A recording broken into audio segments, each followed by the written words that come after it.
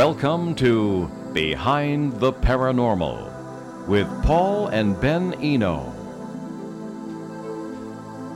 Why does the military, or people who look like the military at least, so often turn up in areas of intense paranormal activity? Does this happen in all countries or just some? What are they trying to accomplish? Hello and welcome to the 620th edition of Behind the Paranormal with Paul and Ben Eno. I am Ben, and those ominous questions came from my co-host and partner in the paranormal, my dad. And this evening we bring you a guest who might help us answer some of those questions. As always, we welcome your calls. The numbers are 800-449-1240. That's from anywhere in the U.S. or Canada. And 401-766-1240. That's locally. Also, we will monitor emails. Paul at BehindTheParanormal.com for emails. And before introducing our guest, certainly a very happy new year from the Eno boys to everyone out there. Yeah, that's right. I think it'll be a very interesting year if you're familiar with our work. We've been talking about 2016 for some time. Anyway, we'll see what happens. Yes. So our guest, Mac Maloney, grew up in Dorchester, a working-class neighborhood of Boston, not all that far from where we now sit. I'll let Mac continue. Quote, I went to Catholic grammar school and got slapped around by the nuns. I went to Boston Technical for high school, though I'm not technically inclined and hated pretty much all of it. Once I got out, I never wanted to go to school again, but because of the draft in the Vietnam War, I enrolled in college, got a degree in journalism, and then a graduate degree in film. I always liked writing. Even as a little kid, I would send letters to letters to publishers asking them to publish my book. Someone gave me a typewriter when I was in the fourth grade, so I taught myself to type, and I would pretend to be an adult and pitch ideas to sci-fi editors. I had the bug early. I started writing full-time in the late 80s. My first series was Wingman, and that went 16 books. Other series I've done are Chopper Ops, Superhawks, and Starhawk, which is also known as Wingman in Space. A more recent one called The Pirate Hunters. I've also written books under the pen names Jack Shane, Bill Kellen, and Hunter Kennedy. But I'm probably best known for books written as Mac Maloney. It's more than 40 books in all. Mac, I hate you. It takes me 5 years to write a book. Anyway, Mac and Ben both graduated from Emerson College in Boston. That is true. So, Mac Maloney and fellow alum, welcome to Behind the Paranormal.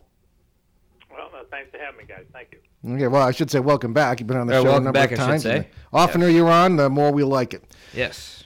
So, Ben, if you want, you can take this question. I didn't think you'd be here tonight. So, well, thank you very much. Alrighty, so as you know, my dad and I are keeping into running into the military, or perhaps military contractors, when we investigate flap areas and regions with intense but seemingly unrelated paranormal phenomena going on, so ghosts, UFOs, and cryptids, etc. Do you have any thoughts on why we might be running into the military here? Well, that's the $64,000 question. You know, it happens. It happens a lot. It's been happening for years, but no one really quite knows why it happens. I mean, we can theorize, though. We all know that a lot of people in the paranormal world believe that there are compartments of the Pentagon, of the U.S. military and intelligence services that are looking into various paranormal events, from UFOs right down to different kind of hauntings and everything, and so on. And it's just highly classified. Few little paper trail having to do with these investigations, if they are going on. The fact that they might be military contractors makes sense in this day of kind of outsourcing. But once again, theories. We can only just speculate that they're as interested in these things as we are. Okay. Now, Mac, one of the shows we've done was based on your book, UFOs in the Military. Did you, in your research on this, and all of us who write books come up with more material than we have room for in the book sometimes, have you run into cases where, well, first of all, tell us about your knowledge of UFOs and the military in general on which you base the book. Well, it was something that the idea for the book was something that came to me many, many years ago. And it just seemed like, because I used to read a lot of UFO books when I was growing up as a kid, and my father was in the Navy in World War II, so there was a lot of military books around our house when I was growing up. So I'd be reading his military books sometimes and my UFO books sometimes, and I just at some point thought, it just seems like people see more UFOs during wartime than during peacetime, and I never could figure out why. I thought, especially in the 20th century, was it because with the with airplanes now being militarized and World War I and so on, were more people looking up, were more people flying around, so there's more opportunities to UFOs.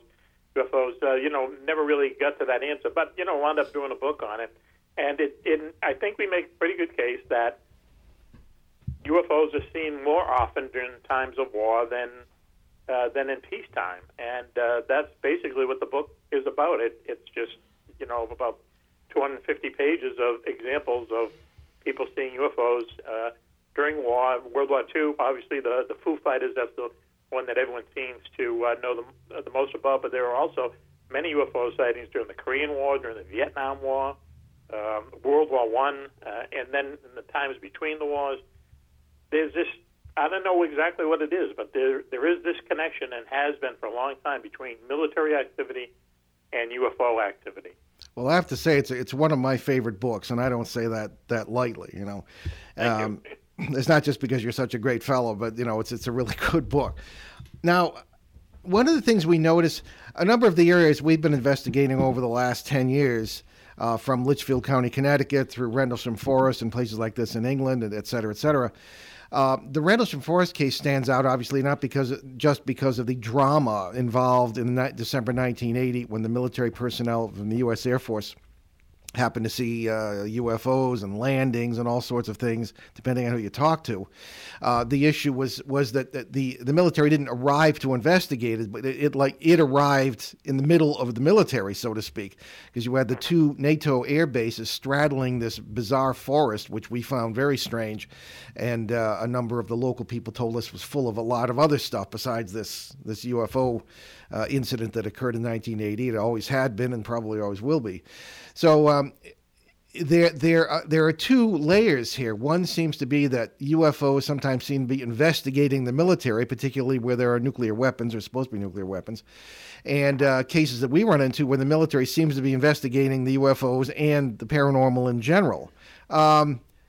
Any thoughts on that? I mean, well, before you answer, our particular opinion, as you probably know, is that we would, of course, really love to weaponize the paranormal, and perhaps they're studying, if we're correct in our theories, perhaps they're studying the areas of intersects between these parallel worlds, as in the multiple worlds interpretation, or something to do with the quantum hologram, something like that, which explains why in Litchfield County, Connecticut, all this military activity in this intensely paranormal area within 100 miles of New York City, rather than out in the middle of nowhere. So what are your thoughts on that? Who's investigating whom, or are both involved, or what's going on? Well, first thing that we all know is that if the U.S. military has a chance to weaponize anything, they will do it. Yeah. So, we start from that, starting point.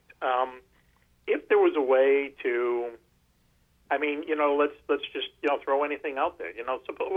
Look at how they've, been able to recently, they're able to, hide tanks. They're able to come up with camouflage where, they can make soldiers, completely disappear. It has to do with, I don't know the physics of it, but I know it has to do with the light reflection and electromagnetic and stuff like that. But they can literally make things invisible these days, Mm-hmm.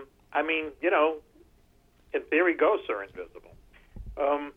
I just think that it's once again, it's one of these situations where we know that there are deep departments, let's say the Pentagon and in the intelligence agencies, that look into stuff that we may never hear about. 9 out of every 10 secret projects never come to fruition, never come to light. Sure. I think that they just, and we also know that the U.S. intelligence budget, an annual budget, is just off the chart. It's tens, if not hundreds of billions of dollars. So they have to spend the money on something, right? I think they just look into everything. I think they look into everything, and if they think that it's something that they can militarize, that they can use as far as intelligence gathering, they're going to look into it in a way. You think, well, it's our taxpayers, it's our tax dollars. If they think they can make the country safer or whatever, then have at it.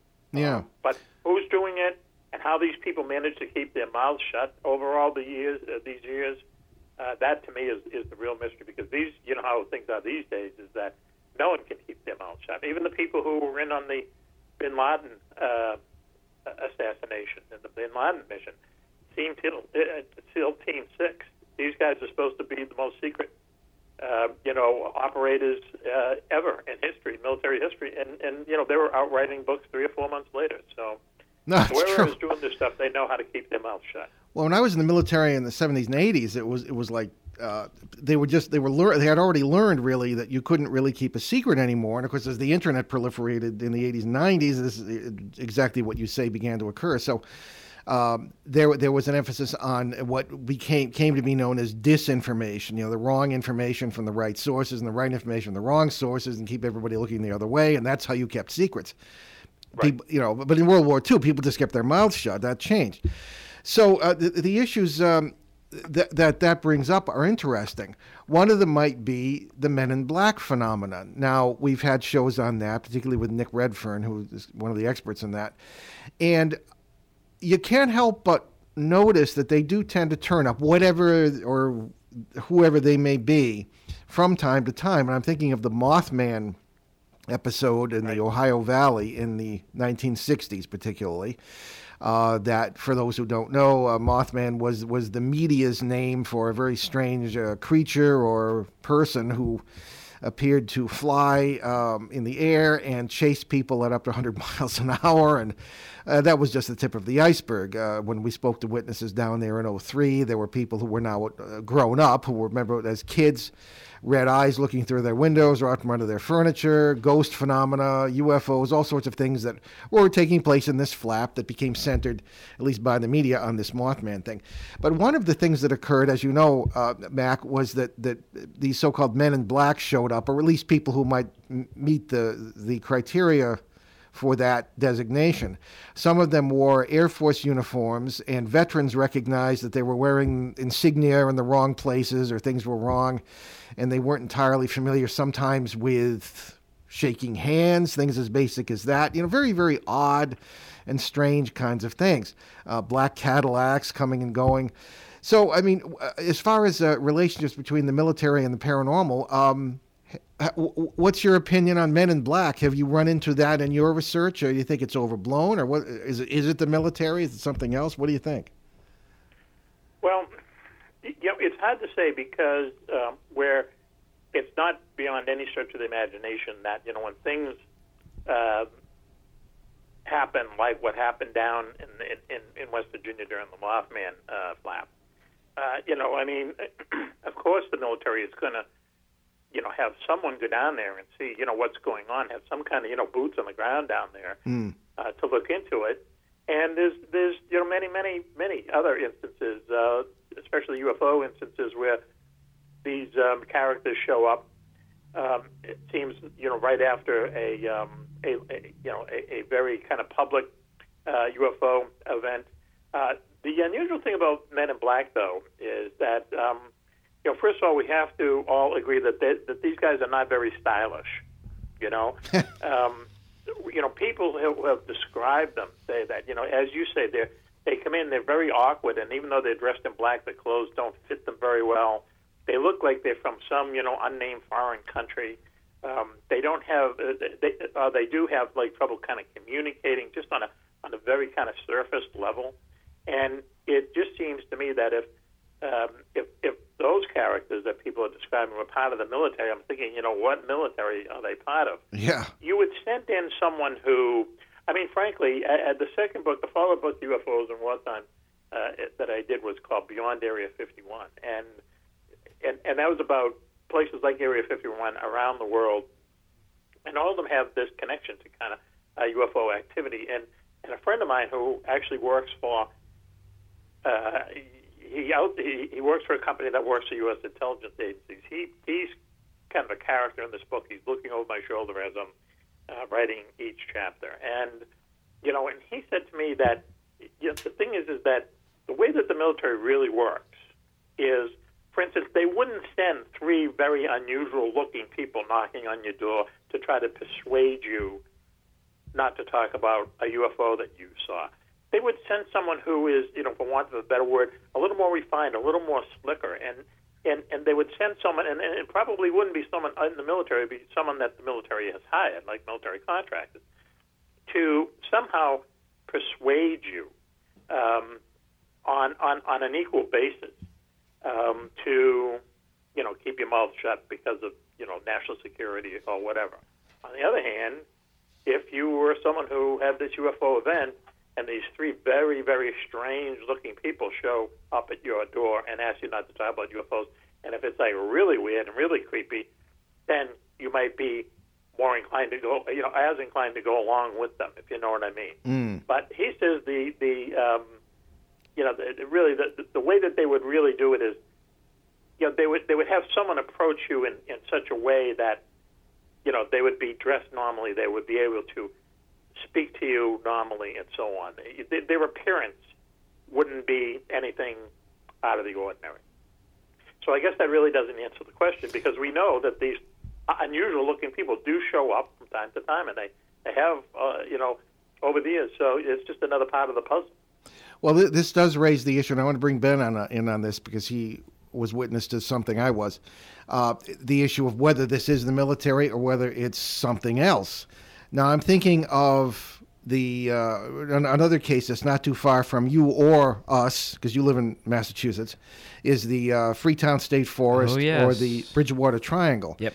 Now, you remember when we were there on that very strange day, when we got the pictures of those little figures, or if that's what it is. That was pretty strange. And we were driving down the dirt road in the middle of nowhere, and there was that line of unmarked utility trucks with all those guys. Yeah, that was really weird.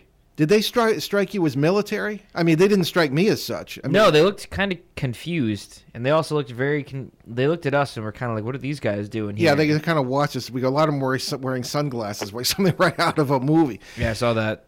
Yeah, so I mean, it's as if they didn't strike us as military, but yet they seemed that they didn't. There was something off. Seemed like they didn't belong there.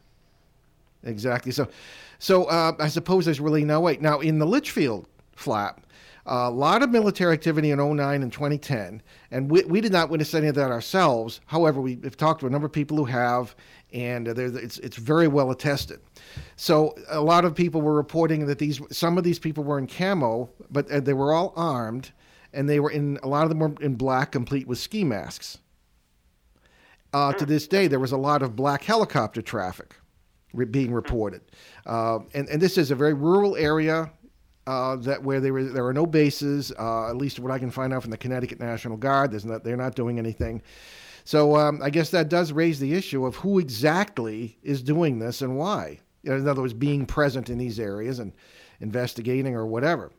Could it be private? And if so, what private contractors are you aware of who would do that? And would they be doing so without authorization or industrial spying or research? I mean, as you say, Mac, I mean, it's really difficult to speculate because you can't put your finger on anything. Well, what's interesting is, again, this friend of mine who I've known since, grade school, growing up in Dorchester, and I guess he got slapped around by the nuns, too. I don't remember so did I got slapped around by the nuns, but I guess I did, because I did. But anyway, what's interesting about this guy is that if you ran into him, in a bar or someplace like that, in a million years you would not guess what he did for a living, and you would not in a million years think that he was somebody who works with U.S. intelligence. And what was unusual was the marathon, the Boston Marathon, a year later after the bombing. He sent me a photo out of the blue, and I know some of the people that he works with. He sent me a photo out of the blue, and it was like 10 people. He was one of them, and they just happened to be standing outside Fenway Park. They're all kind of grouped together. They looked like a bunch of friends who said, "Okay, let's get together and go to the Red Sox game, and then walk over and see the marathon," which is what people do on that day. They were undercover people in the crowd, there to spot trouble. in a million years, you would not have known that, and I wouldn't have known it unless I knew him and I knew some of the people he worked with. They blend in. I mean, Yeah. The CIA is the complete opposite of what James Bond is. The CIA actually yes. goes out and recruits ordinary-looking people. Mm-hmm. You know, and when I have been to this place where my friend works, and you walk around, and this is going to sound awful, but there's no attractive women working there that I ever saw. They're all kind of, I know I'm going to get in trouble for saying that, but they're all kind of like middle-aged people who look like librarians and stuff.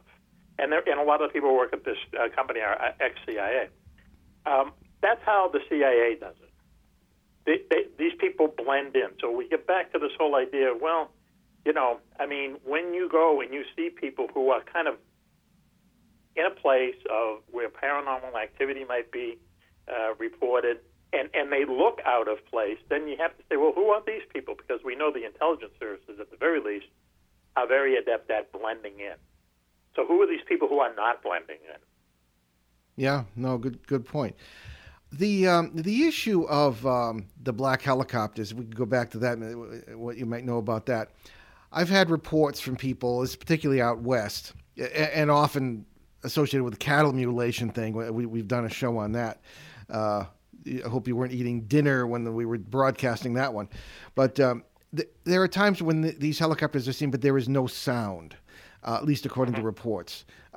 People have reported, not a lot, but often, seeing the UFOs turn into helicopters and vice versa. And I don't know if, I don't know how likely that is, but people have said they've seen that. What is the black helicopter thing all about? And do you think it's connected with the military, at least in all cases? Well, first of all, we do know that they have silent helicopters because the helicopters that went into the Bin Laden compound were silent helicopters. Sure. They were Black Hawk helicopters that had been highly adapted, and they were silent. So they do exist. Helicopters turning into UFOs, not really out of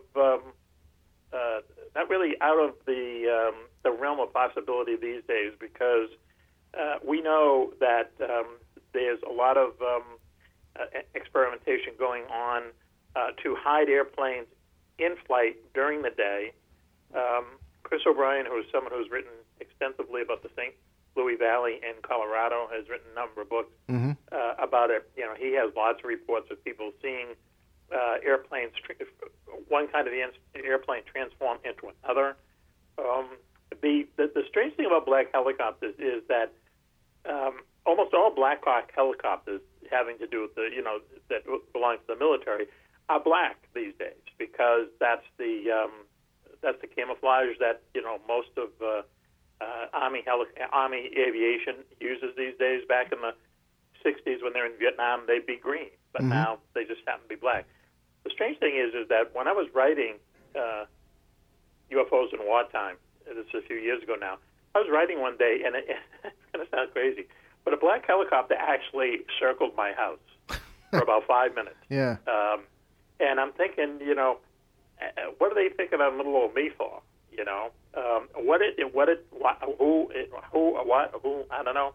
I live in Newport, as you know, and it's a tourist place. And someone said, oh, maybe there was just a private helicopter and they were taking film for some kind of a tourist ad or something like that. Mm-hmm. But it'll turn you into a tourist attraction, Mac.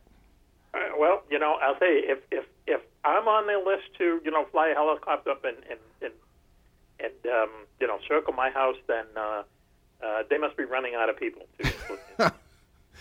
Well, it's true. I'm thinking also of hologram technology, as well. Hologram technology is huge. You can project, and people may be seeing is this, and it's really not there. Right. Yes. Yeah. Exactly. Exactly. Ben, I'm thinking too of you really can't be said to be a witness to the Boston bombing, but you were there that day and you missed it by about 4 minutes. And yes, one of your classmates at Emerson had a helicopter circling his house. I know you don't want to get into details, but it was very interesting. No. He was brought in for questioning by Homeland Security. Oh, I thought there was a helicopter involved. No. Oh, I'm sorry. Okay, misunderstood. No. Right. He was just brought in for questioning by Homeland Security. Okay, well, that's bad enough. All right. So I'm thinking too, Mac, of the notion of underground bases. Now, this we're going to take our break in a minute, but just to introduce the question, in the Flap in central Connecticut, there is an abandoned farm that we are convinced has some sort of activity going on. Aerial photographs showed evidence of excavation, things of this kind, and looks like ventilation and all this kind of stuff. And that was where the military activity seemed to be centered a few years ago. I'm also thinking of other areas such as North Carolina, where Mary Joyce, a very articulate guest and very intelligent person, believes there are underground bases. And I wanted to ask what you thought about that issue, but I think we're going to take our break first before we get into that question. So you are listening to Behind the Paranormal with Paul and Ben Eno on WOON 1240 in New England's beautiful but chilly, it's finally January here in the Blackstone Valley. We'll be right back. Everything you know is wrong. Hi, I'm Ben Eno. And I'm Paul Eno. Check out our show, Behind the Paranormal with Paul and Ben Eno, here on ON 1240 AM on Mondays on our new drive time slot at 6 p.m. The paranormal is not what you think it is. You're going to examine the whole thing from a whole new perspective on our show, and we expect that you're going to be very surprised. Do not check your brain at the door. You're going to need it. Be there.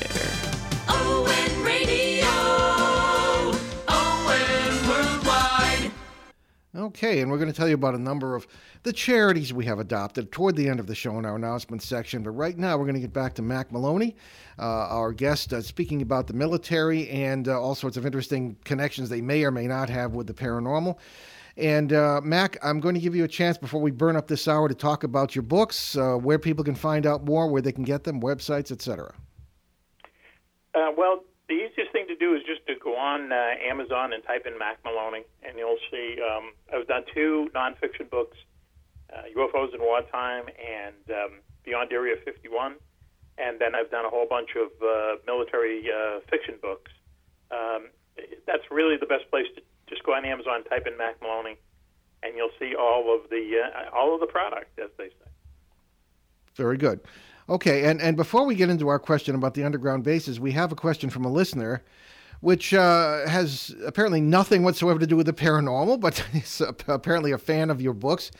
This is from Peter. I don't know where Peter's from. Mac, what is your creative process to create a new fiction novel? What are your first 3 steps? Walk us through some examples where your ideas come from. Number 1, travel to a state where marijuana is legal. Number 2, no, only kidding. No, you're not. No, you know me too well, Paul. No, it's kind of funny because and this is really kind of inside stuff, but when you sign a contract, or at least the contract I've signed, when you never sign a contract with just one book, it's always like either 3 or 4. So you always have to have 3 or 4 ideas to go in and pitch, at the beginning. So if the publisher goes along with it, then they obviously like the first idea, and you write the book about that. And then when it's time to write the second idea, you already have it. You don't have to go through that creative process. In fact, it's funny because I find myself kind of, as I'm writing one book, I find myself kind of thinking about the next book. The next one down the line. So it's never like this idea that you sit down with a clean, yellow legal pad and just start, writing stuff out. You already have the germ of the idea in your head. So it's not as glamorous as people think it is. But then on the other hand, sometimes you're just kind of driving around, or you're doing something that has nothing to do with writing, and an idea pops into your head, and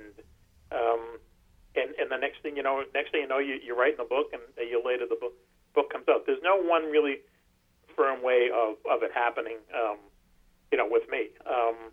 I have an office that is just filled with Post-it notes with words scribbled on them, book ideas or whatever, and some of them happen, and some of them don't, but it's no one set way of doing it, at least with me. I'm very disorganized anyway, but again, it's no one set way. It comes from many different directions. Okay. All right. Well, thank you for answering that. Okay, so back to our subject about the underground bases here. Now, some of the underground base stories are farther out than others, and others, I mean, there are underground bases here and there. I mean, that's well known. So what's your opinion generally on the garden variety underground base that may or may not be connected with UFOs? Well, I have to say that as far as the situation in North Carolina, where Mary Joyce has talked extensively about what people have seen down there and so on, mm-hmm. and I kind of know her because, as you know, I also have a radio show, and not as illustrious as this one, but a small radio show, and we've talked to her a couple times, and I really like her. We like her too. The thing is, and I really don't want to be the guy who throws a bucket of ice water on what's going on down in North Carolina, but what is going on down in North Carolina is an enormous part of North Carolina is actually a place where the military goes and trains mm-hmm. In the woods. The code name is called Pineland, and if you can, the way that I can best describe it is, if you remember in the movie Top Gun, and presently, right now in Fallon, Nevada, they have the real Top Gun, and what it is it's American fighter pilots, Navy fighter pilots, and they go and they dogfight against other Navy pilots who are dressed up as Russians in Russian type of airplanes and so on. They're called the Aggressor Squadron. Well, what's going on in North Carolina is that they send U.S. troops and their Army troops into this huge, it's a vast piece of the North Carolina forests to train against other Army troops who are dressed in, let's say aggressor uniforms. They are playing the part of the bad guys, and they have these really elaborate military exercises there. And people see a lot of military activity. They see a lot of helicopters and airplanes and Army trucks going back and forth and so on and so forth, and they're wondering what's going on. Well, again, I don't want to be the bucket of ice water, but what's going on is it's just a huge training facility. Well, actually, I mentioned that to Mary as well. I mean, because real NATO troops, certainly Canadians, you'll find them in the Southwest, Germans, French, all training together, in the unified force concept, which was just coming in when I was in. So that's not anything to be concerned about. And one of the things, stories come out of North Carolina where German troops or whoever, Russian right. troops running around, and what you say is absolutely correct. So that's the thing. But underground bases or not, there is the allegation that the U.S. Military is working with aliens, not just studying them. And I don't know what I think about that because I don't know enough about it, but that story's been around forever. What say you? Yeah, I'm real conservative when it comes to this stuff. I don't believe that because it's just, for me, it's just like two-way out. And I think that there's been so many of those types of stories around for so long. Dulce Mountain is in New Mexico, example of that. Yeah. And it is just like so, out there that someone, I don't care who they are, someone would have spoken, someone would have come out and kind of blown the whistle on such a thing was going on. I even have stories like that in the UFOs in wartime, because when we were putting the book together, there's I think 150 different little stories in there, and there's 10 of them in there that are just so good we could not put them in, and one of them is about what is going on out there at Dulce Mountain and Kirtland Air Force Base and so on. But to me, it's just first of all, it's just a little too weird that the U.S. government would be actually in contact with aliens or UFO people who are beings that fly UFOs. And number two is that what you always hear too is that the U.S. military has these crash UFOs hidden away somewhere, and that we are reverse engineering them, and that this has been going on since the 50s. And so my question is well, where's the result of reverse UFO engineering? Where is, if we had a UFO and we were able to reverse engineer it, then why are we spending billions and billions of dollars on, rockets just to put a tin can into orbit? Sure. Why aren't we flying around in anti-grav, machines? Well, some people would say maybe we are. I mean, as you know, and maybe Ben would has a thought on this, but as you know, the technology that we have is like generally 10 to 15 years ahead of what people actually know about. So I mean, anything is possible. Do you believe the Philip Corso story, day after Roswell kind of thing, that his job as a colonel in the I believe he was in the Air Force was to seed the Roswell technology, or the so-called Roswell technology, into American industry? Well, where is it? Well, when you do the Velcro on your shoe, I mean, supposedly that's part of it. I think tin foil was the other thing too. Oh, was that what it was? Yeah. Yeah. Well, Velcro and tin foil. Velcro. That's all they can give us? Tin foil and Velcro, really? I mean, well, hey, what do you want for nothing?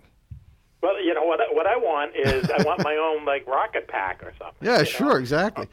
Well, I want to be able to snap my fingers and go to Mars or something. Yeah, exactly. Well, these are all questions.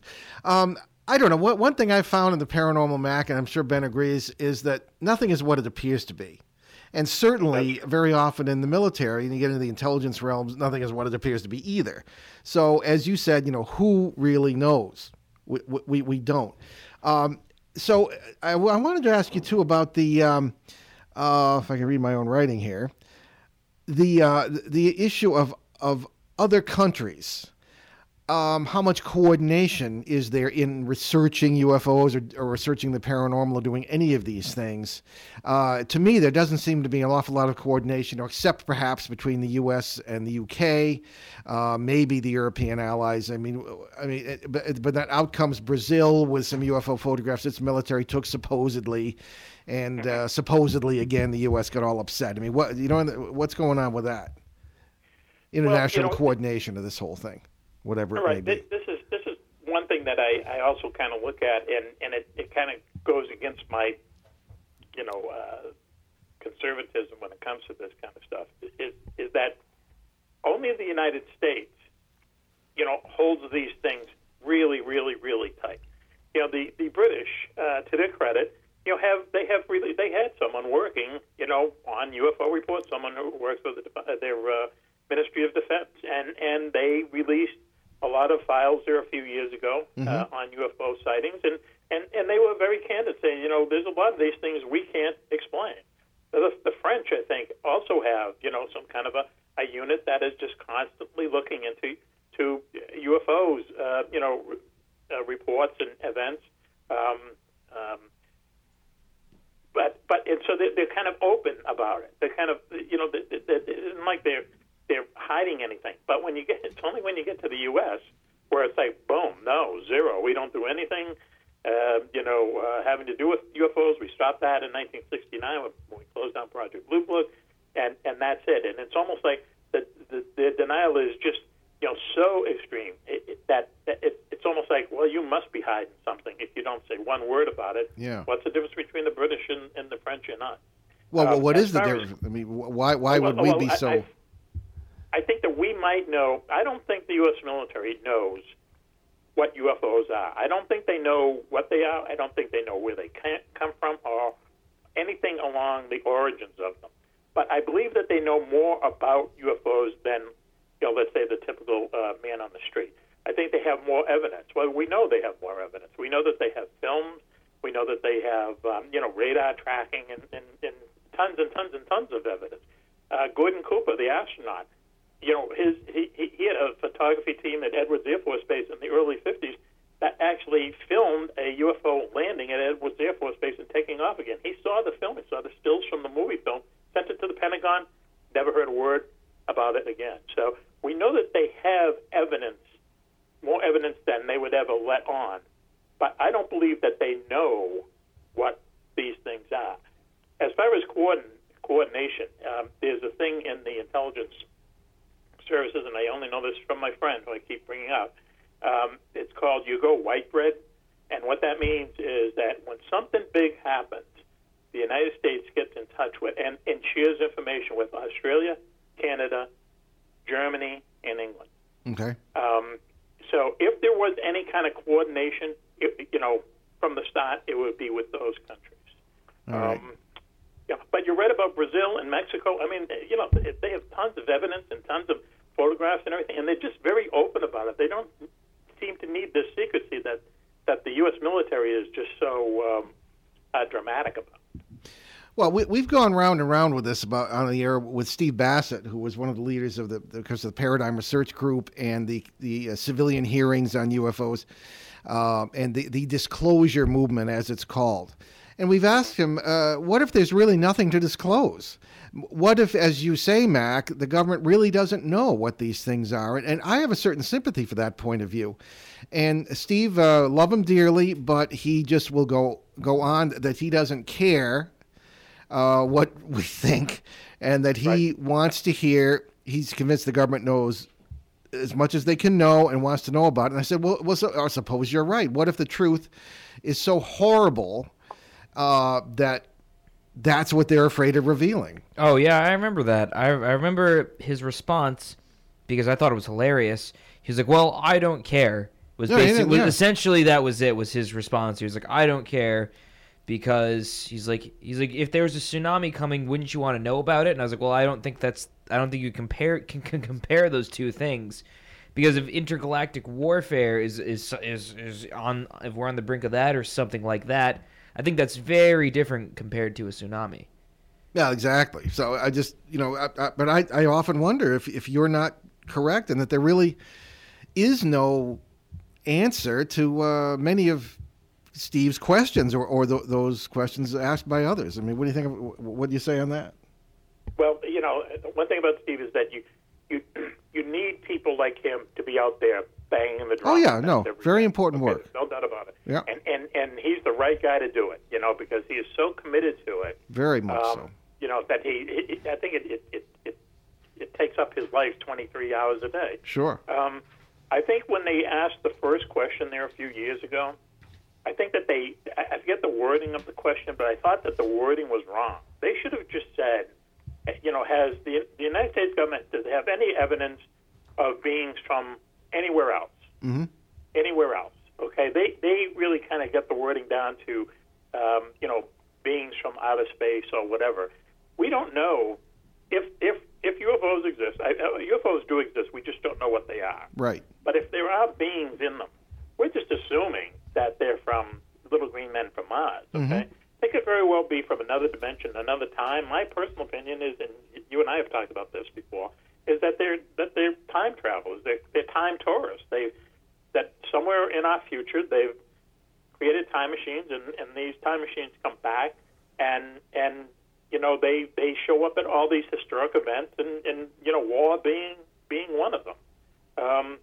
I think that so if someone was really going to answer the first disclosure question, truthfully, and it said, do we have any evidence of beings from outer space coming to Earth, they could say no. But if someone said, do we have any evidence of beings from someplace, being in contact with the U.S. government from someplace other than Earth, they might answer the question differently. I hear you. But I'm going to fall back to my original position. I think the U.S. government knows a lot about UFOs. I think they have a lot of evidence about UFOs, but I don't think they know what they are. Okay. No, that's a perfectly reasonable point of view.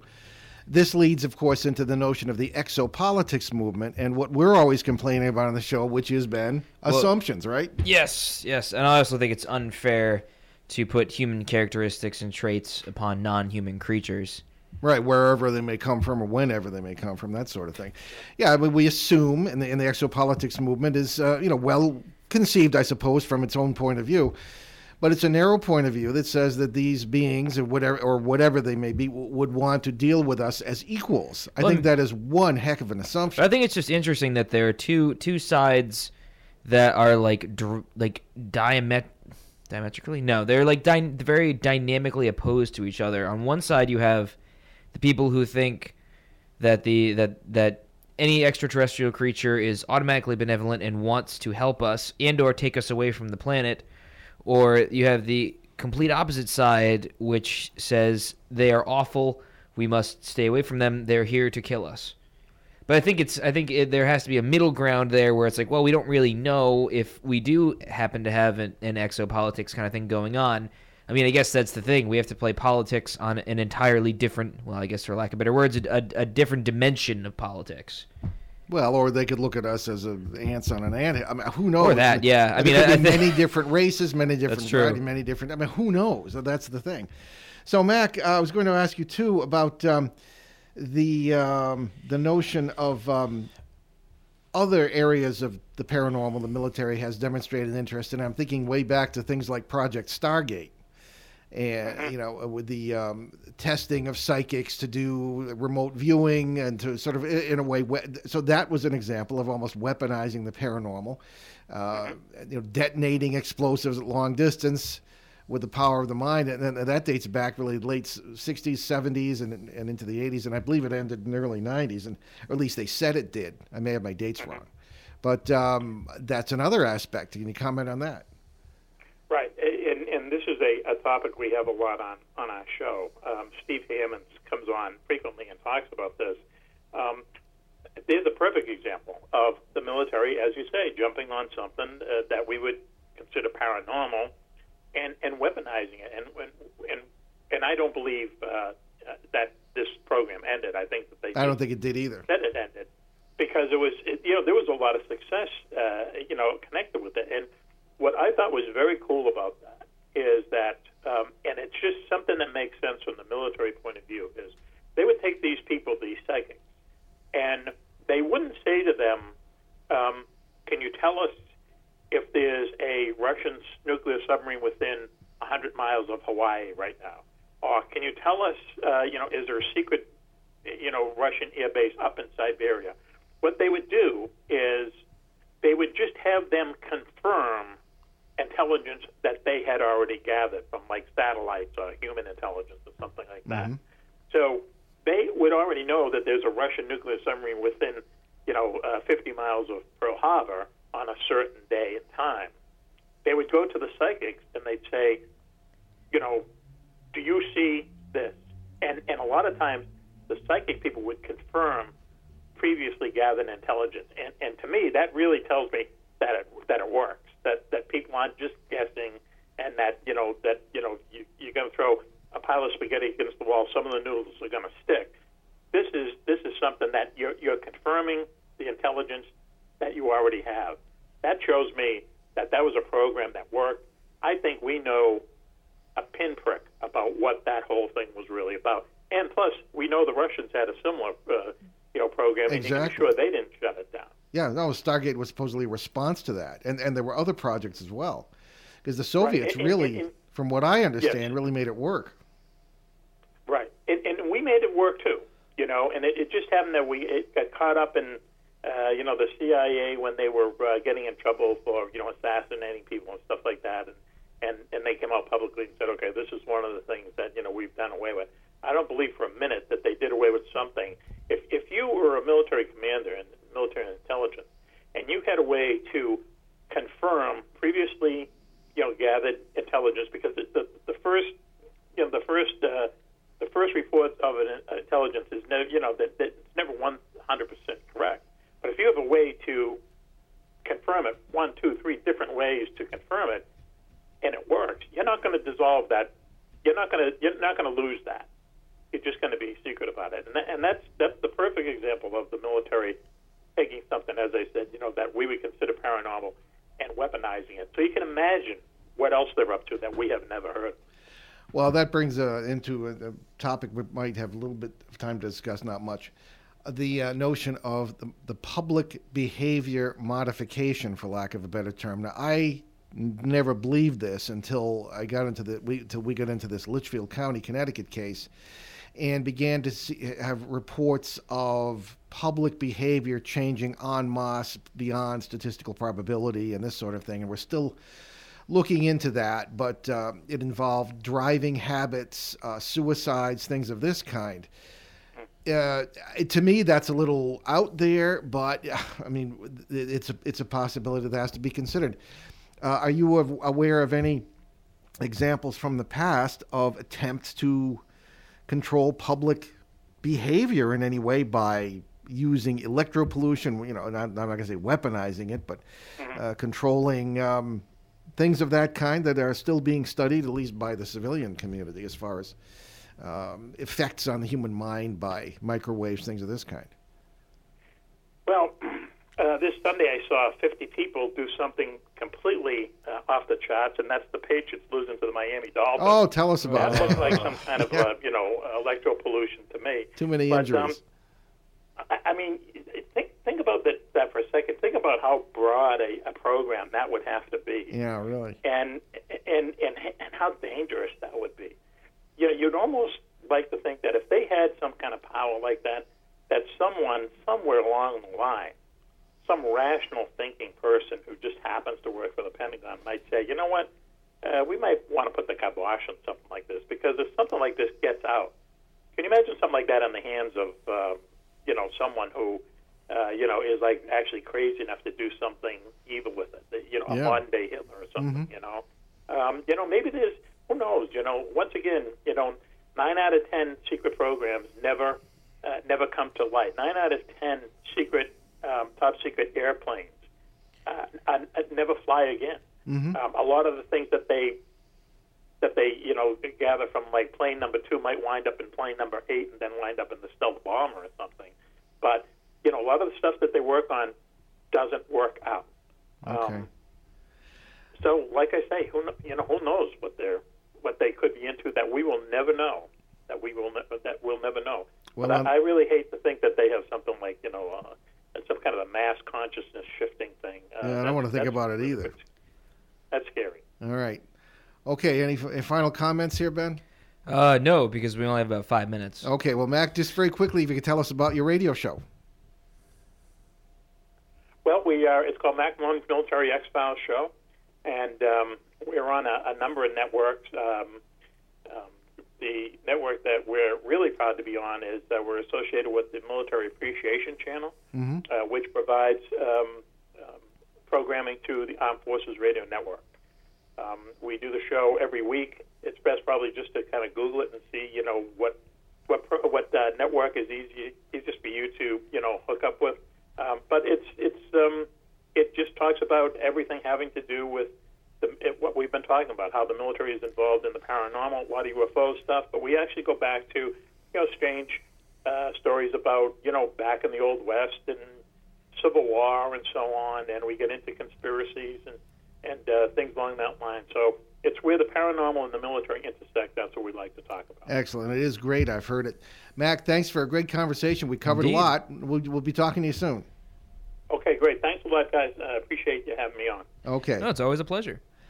Okay, we'll get to our announcements then. We're rapidly booking for our 2016 public appearances so far. The first one will be on Saturday, February 13th, the Book Lovers and Local Authors Expo right here in our area, the Cumberland Public Library, Cumberland, Rhode Island. There will be no presentation there, but you'll be able to meet and greet, and there'll be books for sale. And the event probably will involve just me, though Ben will come along probably if he can. He won't be a local author in his own right until Cosmic Journey comes out next year, I guess. There we go. Cool. So you can find out more about the show, our public appearances, and more at BehindTheParanormal.com, where we recently learned it is rated one of the top websites in the world for visits and use, and that's in the top 1.5 million out of about 544 million sites on the planet. So that is at our site. You can find over 650 free podcasts, and past shows from both ON 1240 and our 4.5-year run on CBS Radio, along with special shows and podcasts. You can find my books, as well as Mac's, on Amazon.com, Amazon Kindle, Barnes & Noble Nook, etc. But if you buy them directly at BehindTheParanormal.com online, I'll be happy to sign them for you, and you will help us keep all those recorded shows free. Also on our websites, you'll find direct links to several charities that Ben and I have adopted, I mentioned before, including USA Cares, Builders Helping Heroes, and Canadian Veterans Advocacy. Also, Youth Mentoring Connection in Los Angeles, doing great things out there for at-risk youth, youthmentoring.org. And we're also going to be putting up some information about Help for Haiti, a great organization whose people who run it are known to me. They're friends of mine, and they're doing fantastic work, and the money gets to the people in Haiti. We're still recovering from that awful earthquake. And 2 recent books of interest to our listeners. You can find them on our Behind the Paranormal site. The Bell Witch Project, UFO Repeaters, both with local connections here in northern Rhode Island with our good friend Joe Ferrier. And certainly a new book that has some contributions by me, Timothy Green Beckley's Spooky Treasure Troves, okay? UFOs, ghosts, cursed pieces of 8 and the paranormal. And I only contributed a few paragraphs on why things can be quote-unquote haunted, and why extraterrestrials might conceivably be interested in gold. I mean, wouldn't you be? But I got my name on the cover anyway. And all 3 books are available on Amazon.com, or use the links at the online bookstore at our show website, BehindTheParanormal.com. So next Monday, January 11th, we'll take a look at legends, ancient and modern, of giants with researcher Jason Jarrell. Yeah, no, that's definitely going to be an interesting show. I feel we've never touched that. We have never done a show on that subject. You know, when we first started the show, it was almost going on 9 years ago. Yes. I said, we're going to run out of stuff to talk about. And that has never happened. Hasn't happened yet. No, not at all. But giants. Giants, yeah, giants in the earth. The biblical giants, supposedly one dug up in Fall River, Massachusetts near here, and all kinds of things we're going to talk about. Jason's really good when it comes to that. So we leave you this evening with a thought from the great Chinese poet and philosopher Lao Tzu, often pronounced Lao Tzu incorrectly. Life is a series of natural and spontaneous changes. Don't resist them. That only creates sorrow. Let reality be reality. Let things flow naturally forward in whatever way they like. I'm Paul Eno. And I'm Ben Eno, and thanks for joining us on our great cosmic journey, and we shall see you next time. Return to this radio frequency 167 hours from now for another edition of Behind the Paranormal with Paul and Ben Eno.